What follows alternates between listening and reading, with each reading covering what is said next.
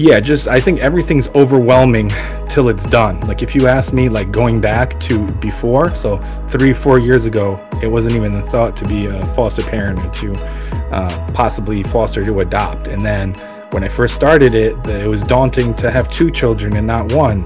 And then it was three, four, then five, then six, and now since June of 2018, 25. So you as a human being will have self-doubt. So when you put yourself in the situation of something new in a chaotic environment, your kind of preservation mode kicks in and say, no, I don't want to do that. Don't rock the boat. You want to be in a state of comfort and ease and safety. But you truly experience kind of some of the biggest growth when you step out of your comfort zone. So you truly don't know what you can accomplish until you actually do it, and then you reflect on it.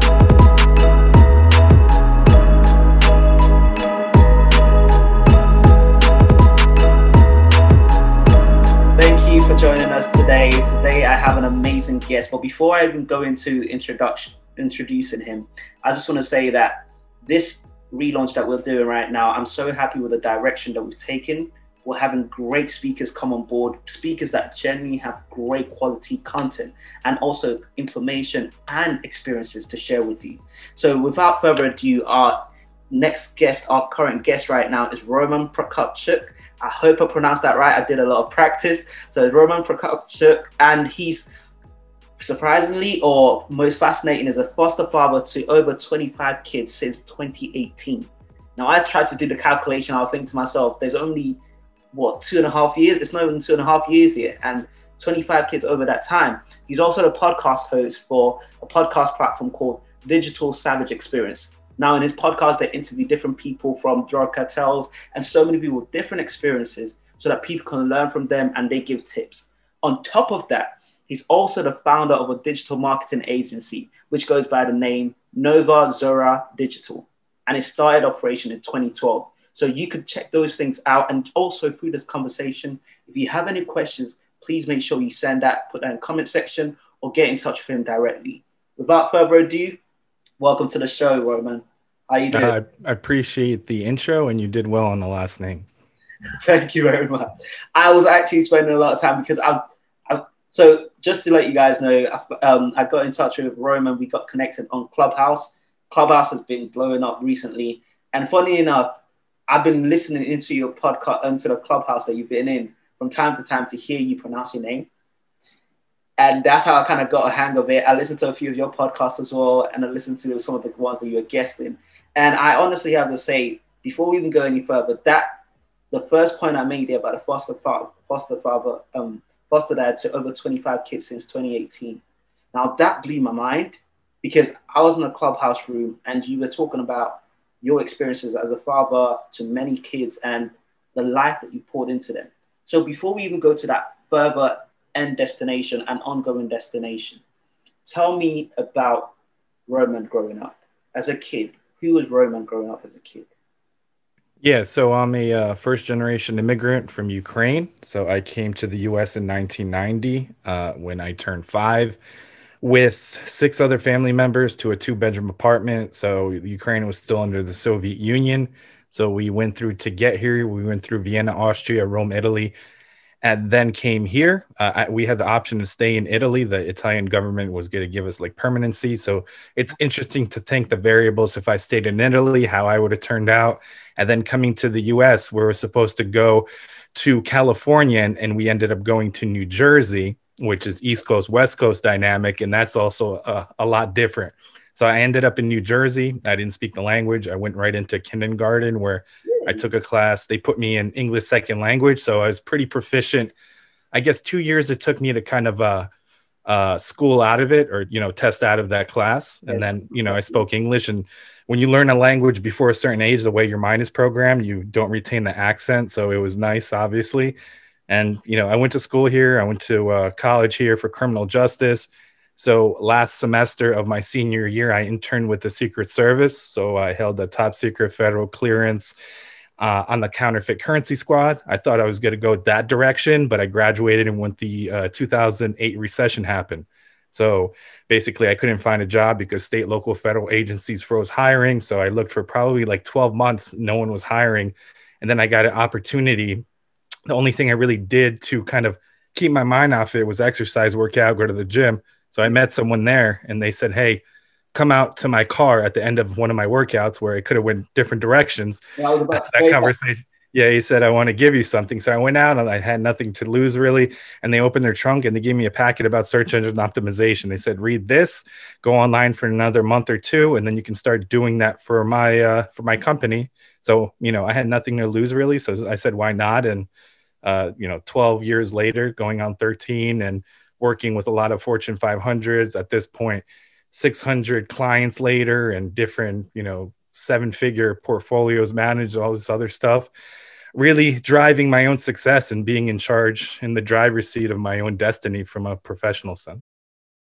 Nice. So, because I came to the UK at the age of 11 when from Nigeria with my family, and I could speak English, but it was the accent thing that kind of hit it for me. And I guess for me, at the age of 11, it hit my confidence quite a lot in terms of not being able to blend in, as you would say, because I could speak it, but everyone knew it wasn't my first language. So that was a very interesting thing for me, and it affected my teenagehood. So now my question to you then is, how how was your experience growing up? Because of course this is a journey to fatherhood. How was your experience growing up with your father? I'm guessing he came along with you guys when you came to the US. He came. Well, it's actually interesting. He was there, but he wasn't there. So he didn't play an active part in our lives. He actually was physically abusive to my mom, to my grandparents, my aunt in Ukraine. And after we came here, so when my mom was pregnant with my brother, he threw her down the stairs. So the doctor said my brother was supposed to be stillborn, but thank God he actually graduated and got a master's degree from Columbia University. So obviously, that worked out well. But I basically had situations where I didn't have him as my main male role model because he was very, in terms of a narcissist, and was physically, verbally abusive to my mom and other members of my family. So seeing that, so I told myself if I grow up, I would not want the same experience for someone else, and I kind of planted that in my mind. So really, my grandfather was my main male role model that I really looked up to growing up. Yeah, because I was listening to episode 97 on the Heroes podcast where you were interviewed by Stacey, and you mentioned about your grandfather and the role he played in as a role model, a male role model. Can you key into a bit more of that as a role model, the role he played and how that influenced you? Yeah, so his work ethic was number one, him being selfless and providing for his family. So before we came over here, he was already retired in Ukraine. So he came over here to the US and he got a job. He was 55 at that point already. He got a job doing roofing, which if doing roofs and roofing Yeah. summer and winter, that's a hard job. So he did that for 20 years, winter, summer. Obviously, in New Jersey, it gets cold and very hot. It could be, 100, 120 degrees sometimes, and cold here too. So he didn't complain, 6 days a week, 7 a.m. to 7 p.m. And Sunday he would go to church 10 in the morning and 6 at night. And every week, no complaints, just did what he had to do and was there in terms of, financial support, moral support, just being there. So I think his work ethic and the way he put people above himself was, a very good, I guess, light in my life. And he actually passed away February of 2019. And that's one reason in my show I switched to an interview format, because I think it helped me in the grieving process. Because I was listening to stories of people go through stuff, go through loss, pain, and how they overcame it, and it connected well with me. And I think it attributed to help me in the healing process. And then I had a emotional tie-in with staying with the interview format. So that's one reason I kind of stayed with that as well. So he had that impact on me. And I felt like when I lost him, like I was gonna just like shut down, like stop recording my show, take it easy in terms of clients and take some time off. But then I thought about it, and before he passed, he told me that he was proud of me and what I've accomplished, and it wouldn't be fair to him and the sacrifices he made bringing me here and how hard he worked for me to just give up and stop, and that wouldn't honor him. So I felt like I would have to go extra hard and do whatever I had to do to really shine a light, show who I am, what I have to offer the world, how I can help people, and have him live on in me in that sense. So, no, that's brilliant, and it's. I love what you said. The There's nothing like your male role model saying that they're proud of you. Now that's definitely big.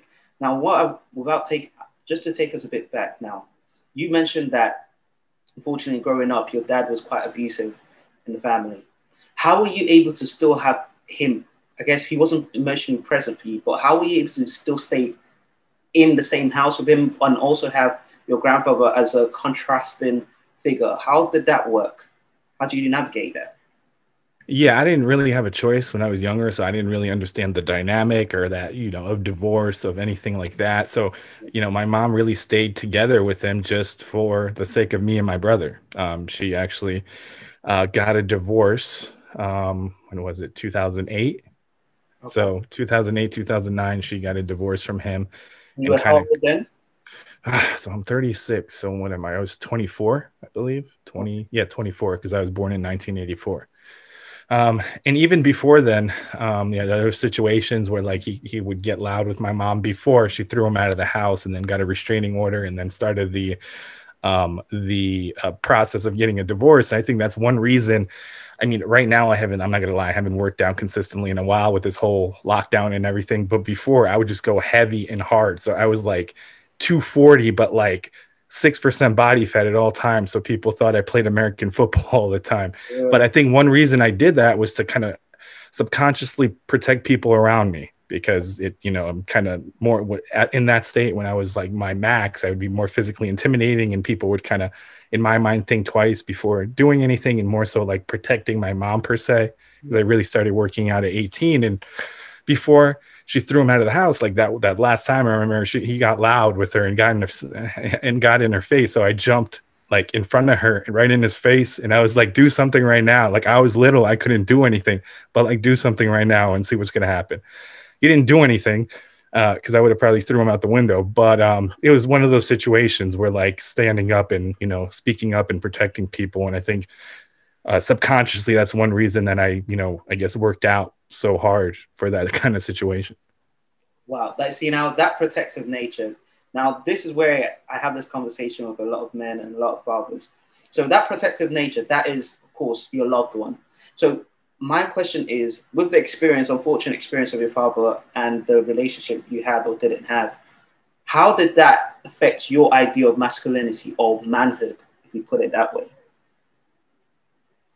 It was weird because there was a tie-in of like thinking that you're inadequate in the sense that he's not around or he's not, there for you in terms of time or emotion or any kind of tie-in to really be there or be present as a dad. So it was like feeling inadequate as I guess a child or a son, like I wasn't like good enough or I did something wrong that he didn't care to take the time to invest in actually like raising me and showing me, what a father or dad is or what a male role model is. So I guess in that like subconscious sense, there was like a feeling of inadequacy growing up because he wasn't around and like felt kind of I guess useless per se. But I think I've learned to deal with it better, and the fact that that's not the case and coming to terms with it, I think helped me kind of get past it. See, that's very interesting because for me, we've had experiences where I've spoken to a few people where coming from families like that, it took them a while to be able to accept that that wasn't normal, that sort of behavior wasn't normal, what they experienced. Now, going into becoming a man and the journey for yourself, how were you able to, without being allowing it to get too toxic? You talked about how maybe you feel that your experiences caused you to go almost overdrive and want to work hard. How are you able? How were you able, and how are you able to ensure that it doesn't get toxic? Or how do you manage that drive? Yeah, I mean, I have to kind of take a step back because I'm not gonna lie, it's not like it isn't 100% impacting things. I think I have a habit to self-sabotage, like personal relationships or situations with people close to me, and really being aware of it so I can like step back and address it. Because in the moment, I think, some of those behaviors that my father had unfortunately impacted me and still live on, even though that feeling of, inadequacy may be gone somewhat, but like the fact that he got angry really quickly, and then that turned to being physical or like obviously beating my mom and being physically abusive.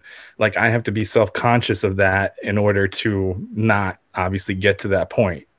So I don't blame it on him. Like, if I get angry or upset, but just, unfortunately, I didn't have a dad that was really there. That's the reason. I mean, I have to step up and take accountability for that. But there is that tie in throughout childhood that I think leads or adds to that kind of feeling. Okay. The reason why I say that is because I know for me, like my growing up, my father was physically present, but not present emotionally. Now, mine was a disconnect where he didn't try so much. And I found that it's only recently that through friends and family members, I've been told that I try to always stay busy to make myself feel like I attach my value to the things I do as opposed to who I am. And in terms of the question of self sabotage and relationships, I've often found that that's somewhere I need to keep working on and reminding myself because I've forgiven my father and we're building relationships.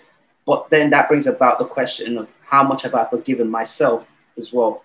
Is that something that you had to deal with in terms of forgiveness of your father and accepting that you are making progress in yourself? Yeah, I think reaching that forgiveness point, like I think I forgave him, but I still don't necessarily want him in my life. And even like I haven't, all I've talked to him was via text message since 2008. I've never spoken to him on the phone once. And it's just one of those things, understanding his behavior or his motivation for things. So when he asks for something, like it's very narcissistic. So there's an idea behind it that benefits him. It's not solely to help or be there or comfort or come to terms or like get on a good page in terms of like, okay, yeah, the things that I've done when you were growing up, like I'm sorry that you had to go through that. I acknowledge that, the way I behaved, like he still has not accepted what he's done. Like I've accepted to forgive him, but I've accepted also to not have him as a toxic part in my life. So if that like reconciliation ever happens or we come to terms and we're on speaking terms, okay, but I'm still not necessarily, I can come to terms with it, but I don't forgive, what he's done to my mom and my other family members as well. So and he's very narcissistic in that sense. So when he asks for something, it's like you have to psychoanalyze the reason behind that. So like he'll say, "Hey, let's meet up," but like one time he's saying, "Let's go flip houses together." I'm like, "Dude, I don't want to flip houses with you. Like I want to have a genuine conversation of the shit that you've done to me in terms of the way you screwed up my logic and my thought process when I was a child." So there's like situations like that where it's like not genuine. I mean, he'll text me happy birthday and send me a check, which is nice because I can pay a bill or something, but that doesn't make anything right. It's not like, just because you gave me some money doesn't excuse the last 36 years. And, he wishes me Merry Christmas, Happy New Year, whatever holidays. I say, thank you, you too. And that's about it. He doesn't try to take that conversation further. I guess some people may say, well, you may have to meet him halfway and try to meet him like that. But I think I've been let down it. I've forgiven him and accepted it. And if he wants anything further to me even consider it, he has to come and really tell me how he's feeling or, what he's about. Absolutely. See, now this is an area where I found that sometimes people get confused as to, like you said, some people may say that you need to meet them halfway. How are you able to have that central peace within yourself? I know you said that there have been times where you've tried and you've been disappointed. So, in addition to that, growing up, did you ever try to confront him about those feelings? I have, but like in your situation, I mean, like culturally coming from Ukraine, it's a very like stoic culture because it was in the Soviet Union. Like there's a stereotype that like men don't show emotions or don't cry or don't allude to how they're feeling or talk about how they're feeling. So he's retained that. He hasn't tried to change that. So I don't know what he's feeling or how he's feeling. He's never expressed that. I mean, I don't even think that he ever really like consistently told me like I love you. Like, when a kid like you're going to school, you have a kid, I love you, see you later or whatever. Like he never even did that. So I don't know if he had an issue with the word or like just like he was programmed in the way, like I said, that like that stereotype of, being Eastern European, not showing emotion or feelings. But, he's never really expressed that in that sense. So, what you said there, that just got me. The three words, I love you. I never thought that meant so much. So my father finally said it. I was 18, 19 at the time he first said it. And I had to say it constantly to him for him to say it back. Now, it's interesting because so many people, in his idea, he felt that he'd done things that suggest that he loves me, that he didn't need to say it. So my question to you is then, because there's this idea that we are who our fathers are. Sometimes we become what fathers are. How have you been? Because I'm sure it's a constant, like you said, you have to constantly remind yourself of the habits that you need to avoid. How have you constantly been able to ensure that you show love and you express love as a man and a father?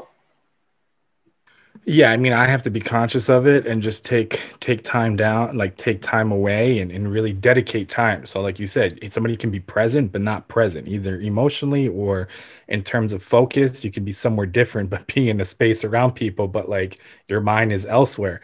So I think just doing little things in terms of like physically being present and paying attention in that moment. So things like, my two older foster kids are watching cartoons or something, and I walk from the kitchen to head down to my office or where I record, and like, hey, sit down, watch cartoons with us. All right, I'll sit down. In 5-10 minutes, they forget that I'm there, but acknowledging that and sitting with them for a little bit and watching some like nonsense Paw Patrol or whatever, that really means a lot to them and shows them that you're willing to take time out of your day and like, interact with them in terms of, what they're doing and on their level. It's interesting because you've led on to the next point I wanted to talk about, which is the bulk of this conversation I wanted to have. Being a foster dad, foster father. I've read your story, I know your story. Tell us, how did that come about, the decision to become a foster father? Yeah, so that obviously started in a situation where heartbreak. So we were on a infertility journey. So the last 3.5, 4 years, we've experienced 5 miscarriages, two of which happened on back-to-back Christmases. So now Christmas has that kind of negative tie-in or connotation, regardless of how happy it is to that date that event is tied. And we spent over $100,000 out of pocket on treatments and stuff because insurance doesn't cover a lot of it. And we thought, maybe it's another way for us to start a family at best, at most, help, as many kids in the system, because there's like 400,000 kids in the foster care system in the US. And a lot of them are coming from situations with no dads that are abusive, dads that are incarcerated, dads that are drug dealers. So they don't necessarily have the best idea or role models, what a man is or somebody that cares for them in, a dad or a father capacity. So we thought, are we crazy? Yes, but let's do it. So, we went to an orientation, did like the case study, which evaluate like who you are as a family, why you want to do it, background checks, criminal checks, stuff like that. Then you get a home study, which they come and make sure your home is safe, how many kids you can have, up to how many kids, and then you get your home license and you get a license as a foster parent and the state that you're in. Literally, we got licensed May 31st of 2018. First placement we got next day, June 1st, 2018. We thought we can handle one child. They basically called for two boys, siblings. They said, we've called around because you're on a list. Yeah. And if there's sibling groups and you can't place them in one place, you have to split all the kids up in different homes, which is even more traumatic because if they're first getting removed, the only thing that they have is being together and being there for each other in a scary situation. And a lot of the time, it's like 7 kids getting taken. So it's really hard to place 7 kids in one home. So I see that component too, where it's like separating kids from their siblings or their cousins, which like what kind of effect it has when they're being taken sometimes the day, and just coming with like a garbage bag of clothes, not even anything specific to your home. And oftentimes like with a black eye and a bloody nose and all kinds of crazy stuff.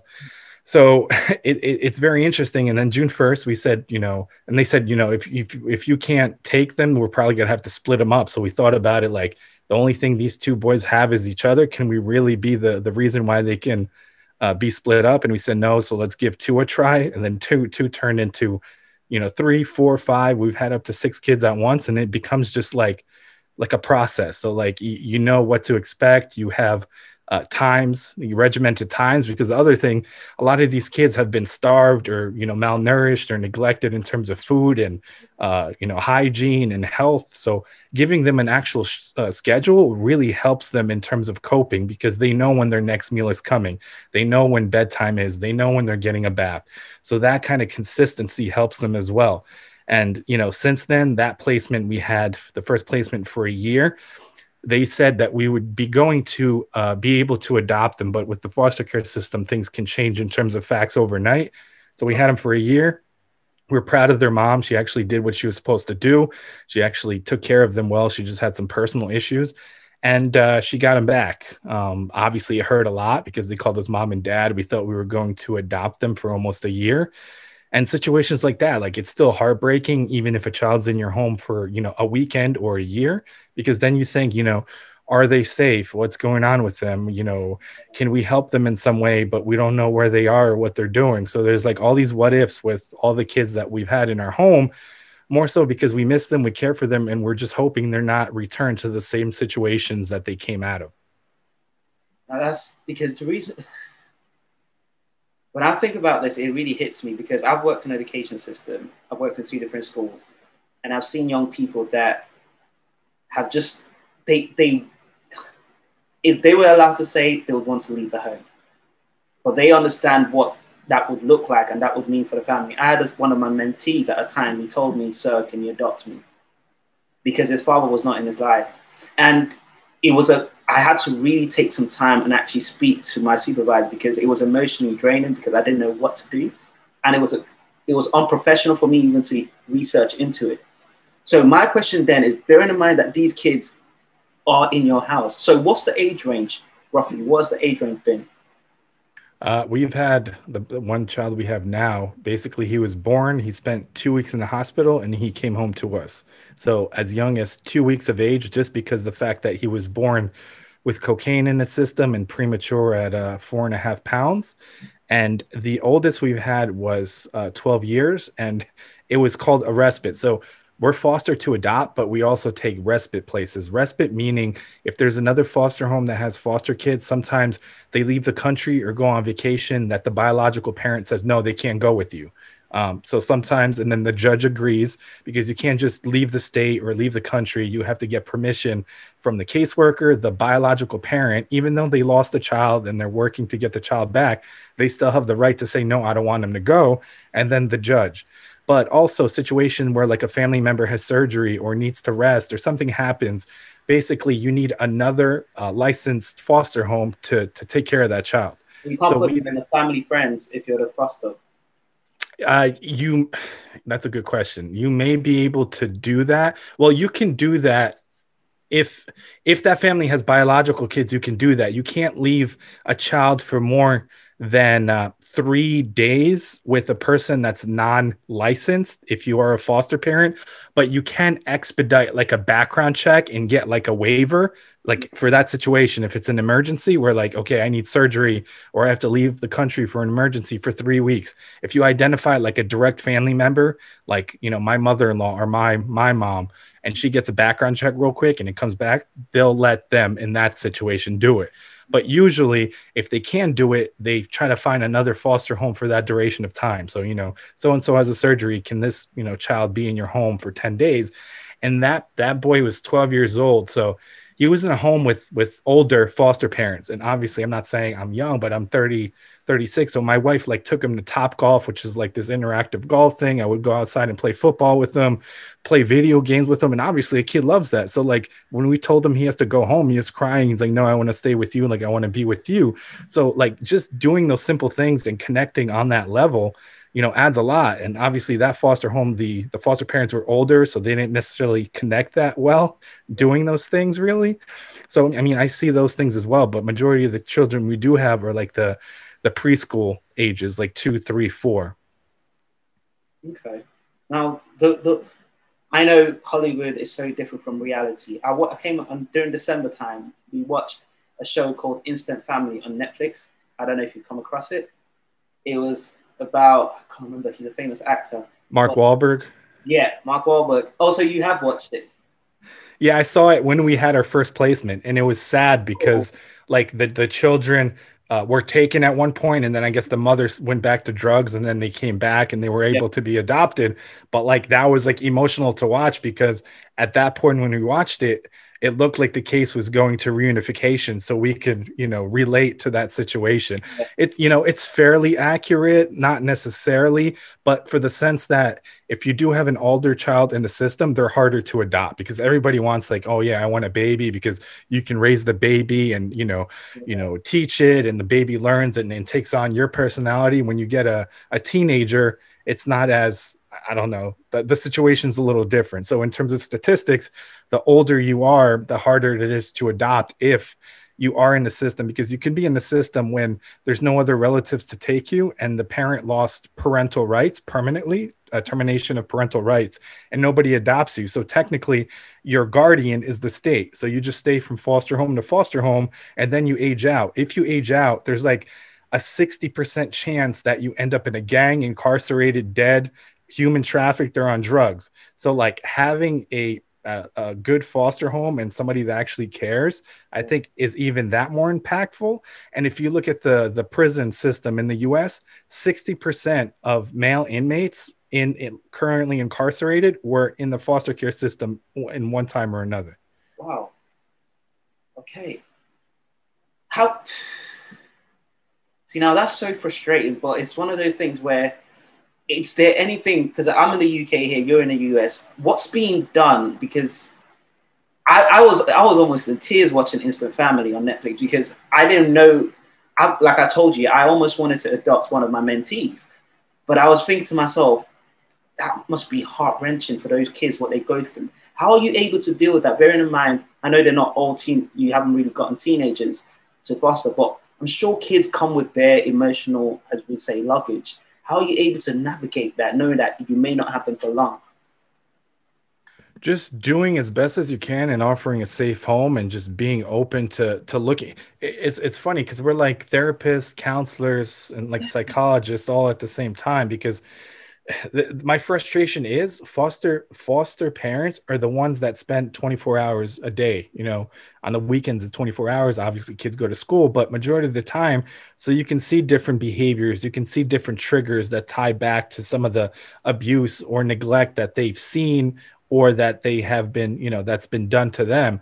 So even if it's a few days, it's basically being as open as possible, as loving as possible, providing, nutritious meals, having a schedule, spending some quality time with them. And then obviously, like I said, some spend 3, 4, 5, 6 days with you and you still miss them just as much and worry about them. But, it's just kind of being there. And like you said, every situation is different. So, they're all crazy in their own right, because some of these kids at 2, 3, 4 years old have been through more than a, adult would be in their whole life, from like the drugs and the abuse and all this crazy stuff. I mean, it's just, I can tell you each case and how crazy it is. And basically the system is broken, probably in the UK too, that needs, reform. In my state, foster parents don't have that much say in terms of the case, even though they're the ones that spend the most time in terms of recommendations. Like, you see a behavior, you have to like fight for therapy or services when like people say, no, they don't need it. So then you have to kind of kick down doors and be louder and copy more people.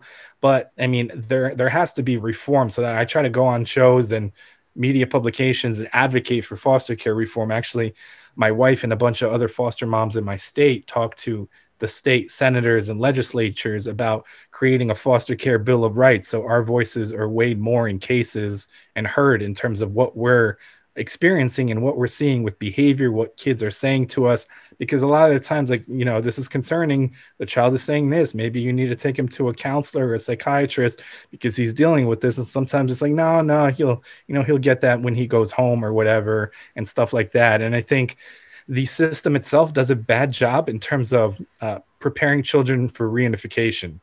Yeah. And in terms of visitation, so a child is taken, and usually, like, if it's not like for attempted murder or something, or like sexual abuse, the parents or guardians that they were taken from gets visitation almost immediately. So it starts with on-site supervised, which usually is like 2 hours, and then they graduate if they trust them. So it's on-site supervised for like 4. Then they bring them to that facility, and it's unsupervised 2 to 4, and then you graduate to at-home supervised, then at-home unsupervised for about, I would say, 2 to 4 hours, and then it goes to overnights. When it moves to overnights, you know the case is close to reunification, usually 4 to 6 weeks. But nobody prepares them other than us that you're going to go back to a place that's going to trigger traumatic experiences because that's where you were taken from. That's when abuse happened to you. That's where you witnessed stuff.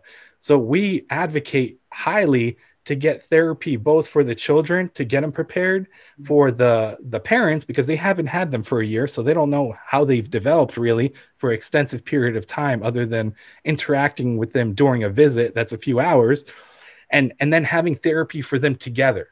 And a lot of the times we get, oh yeah, they're going to get therapy when they go back, and literally that's nonsense because that never happens. So and we have to fight for that, and we have to be the ones that prepare the kids because we've had kids that you can see it's traumatic, like behaviors like one child went back to do the overnights, and then he came back and he just stood there and just like peed his pants. He's potty trained and he peed his pants in school. And then like one time he like took his pants off in the middle of the playground and like started exposing himself to, and he's like 4 years old. That's not normal behavior because it's triggered by something. And the caseworker was like, well, that's that's normal for that age. I'm like, what world are you living in? That is not normal. That's not what I've experienced for a year. They don't behave like that. This is being triggered by something. This is stress. This is something that's being brought up. So you really need to have them see a child counselor or a therapist. And it's just like, no, well, so like stuff like that's super frustrating. That see, just hearing that, because I've never really had this conversation with people, but just hearing that, irrespective of where you look at it, that kind of stuff ticks me off so much. And my thing is that surely, even if they had to talk about it in a, let's say, objective manner, you are serving the society, you are making a big difference, and it benefits the society in the long-term run. But why are they not? I'm not even in the US and I'm angry already. But honestly, I really respect all that you stand for, and I've listening to some of your clubhouse rooms, and it's been amazing hearing how natural it is for you to show that sense of love from the conversation you had, experiences you talked about. Some parents struggle to even have one child, and you've been able to be involved in the lives of over 25 kids and counting. And it's one of those things where my question then is, how are you able to maintain that love? Because loving, as much as it is given, it can also be demanded. How are you able to refuel that? What's your source? Yeah, I mean, just my faith. So I believe in Jesus Christ, my Lord and Savior. So, like prayer, just thinking about it, just recalibrating myself, just from stepping away from different things and trying to recalibrate from a lot of stress and stuff like that. Just getting caught up in daily things because I think the kids and each kid's case and the situations that they're coming from keeps me more grounded. So, when I get like an email that's like passive aggressive or somebody sends me some like escalation in terms of something like in terms of a client, I think, is this really worth getting upset about, or like the reaction I'm going to have when like these kids still can smile, still can feel, still can heal to a certain extent in the process of healing coming from all these traumatic situations. And then it kind of keeps me grounded and recalibrated.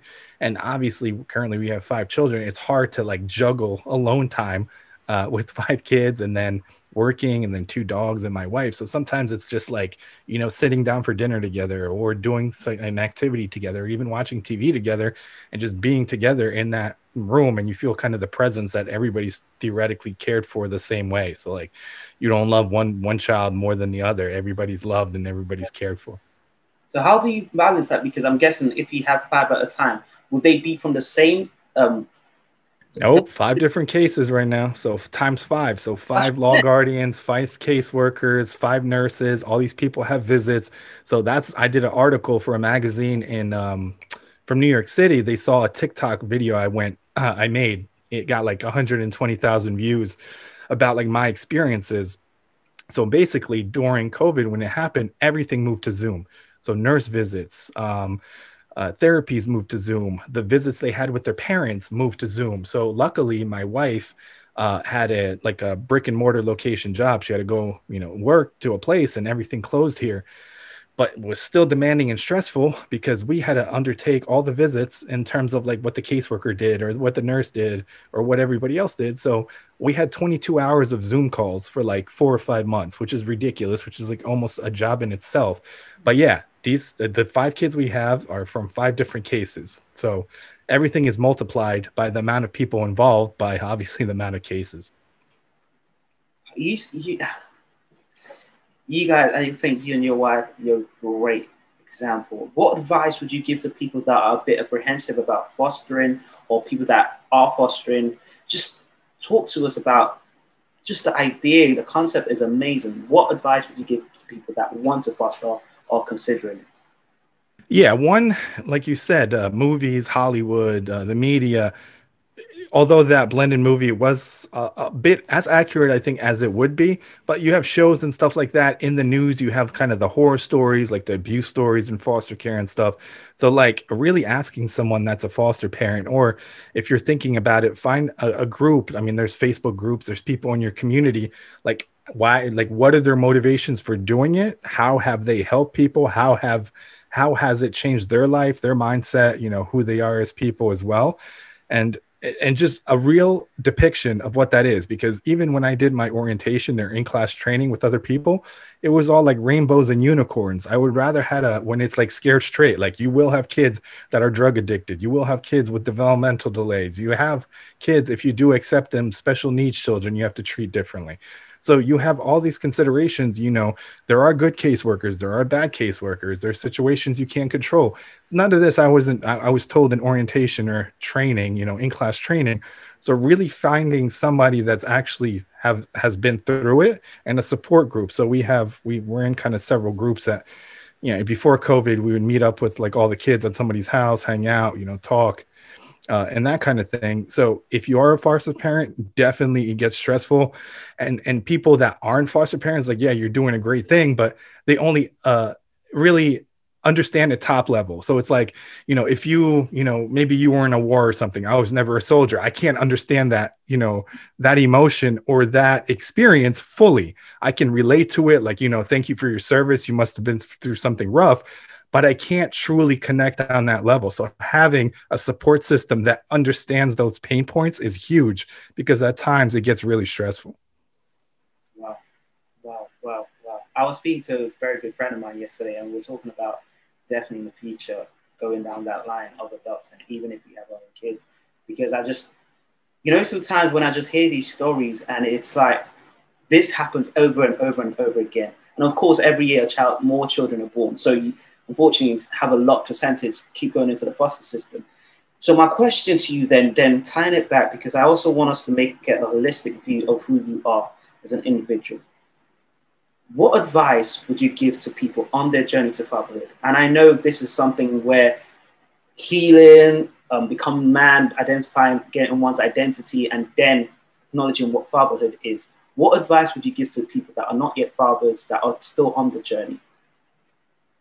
Yeah, I would say come to terms with whatever you're struggling with before that, ideally. So like if you do, like, first identify like who you are, what you're about, and how have the things that you've been through impact you as a man, or lack thereof, in terms of like what masculinity is to you, or how has it, like, affected your psyche, or kind of is holding you back in a sense. So you don't have that tying you down whenever you have a child, either biologically or through, foster care or adoption, or taking care of relatives, children, or whatever your situation. So I guess coming to terms really who you are, and not necessarily obviously working it out right away, but identifying some of the things that have impacted you in terms of like your relationship possibly with your father, if it was good or bad, what you can take out of it, what you can mirror, like the things, thinking about the things that were special to you, the time spent or a specific activity, or how you would want, to be as a dad. So for me, the driver was that I don't want to be like him. So I want to do better, and I want to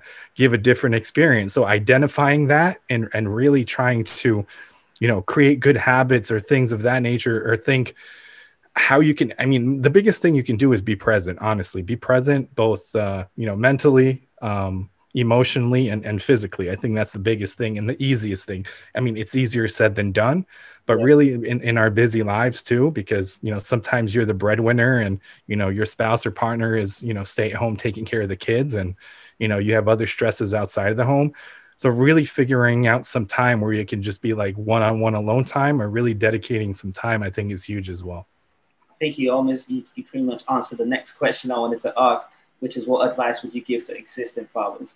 And is there anything, because I think we've talked a lot about it as you've been, honestly, when I look at the numbers, I keep looking at it and I'm thinking to myself, is it 25 kids? What advice would you give to existing fathers in being present and all those other things that make a good father? Yeah, I think you may connect with, like, if you have more than one child, obviously you'll have your firstborn, or Yeah, however you have more than one. I think really understanding like who that child is and what they really need, because sometimes it has to be packaged differently, yeah, like the caring, or the being present, or showing that you actually love them or care them. Some kids don't necessarily respond well to saying I love you, or they don't say it back. But let's say they're passionate about music, so you encourage that and you go to every concert they have or something like that, and that's what they resonate with. So figuring out what each child that you have resonates with, and how you can have that one-on-one relationship, instead of possibly, if you have multiple kids, treating them all the same way. Obviously you love them all the same, but you may have to show that love in different ways for them to feel loved. it's been an absolute blessing to speak with you. And honestly, it's amazing to hear that there are such people like you that still have so much love to give and are passionate about showing and expressing love. For people that are definitely interested in this, I'll definitely be in touch with you. People that would like to get in touch with you, how can they reach out to you and your other platforms? Yeah, I'm pretty much at this point on every social media platform. So, I mean, Roman Prokopchuk isn't common in where I am in the US, but in Eastern Europe, it is a common first name and a common last name. But I think I rank well as the top Roman Prokopchuk in the world. So, any social, really, Twitter, Instagram, LinkedIn, YouTube, Facebook, Clubhouse, TikTok. I'm on every platform. So you can direct message me, contact me there, or like you mentioned, my company, Novazora Digital. If you fill out a form, reach out that way as well. So you can, it's not as hard as you think to find me online. Absolutely. And without going further, do you have any last words that may be relating to what we talked about, or something new you'd like to share with the listeners before we wrap it up? Yeah, just I think everything's overwhelming till it's done. Like if you ask me, like going back to before, so 3, 4 years ago, it wasn't even a thought to be a foster parent, and to possibly foster to adopt. And then when I first started it, it was daunting to have two children and not one. And then it was three, four, then five, then six. And now since June of 2018, 25. So you as a human being will have self-doubt. So when you put yourself in a situation of something new in a chaotic environment, your kind of preservation mode kicks in and say, no, I don't want to do that. Don't rock the boat. You want to be in a state of comfort and ease and safety.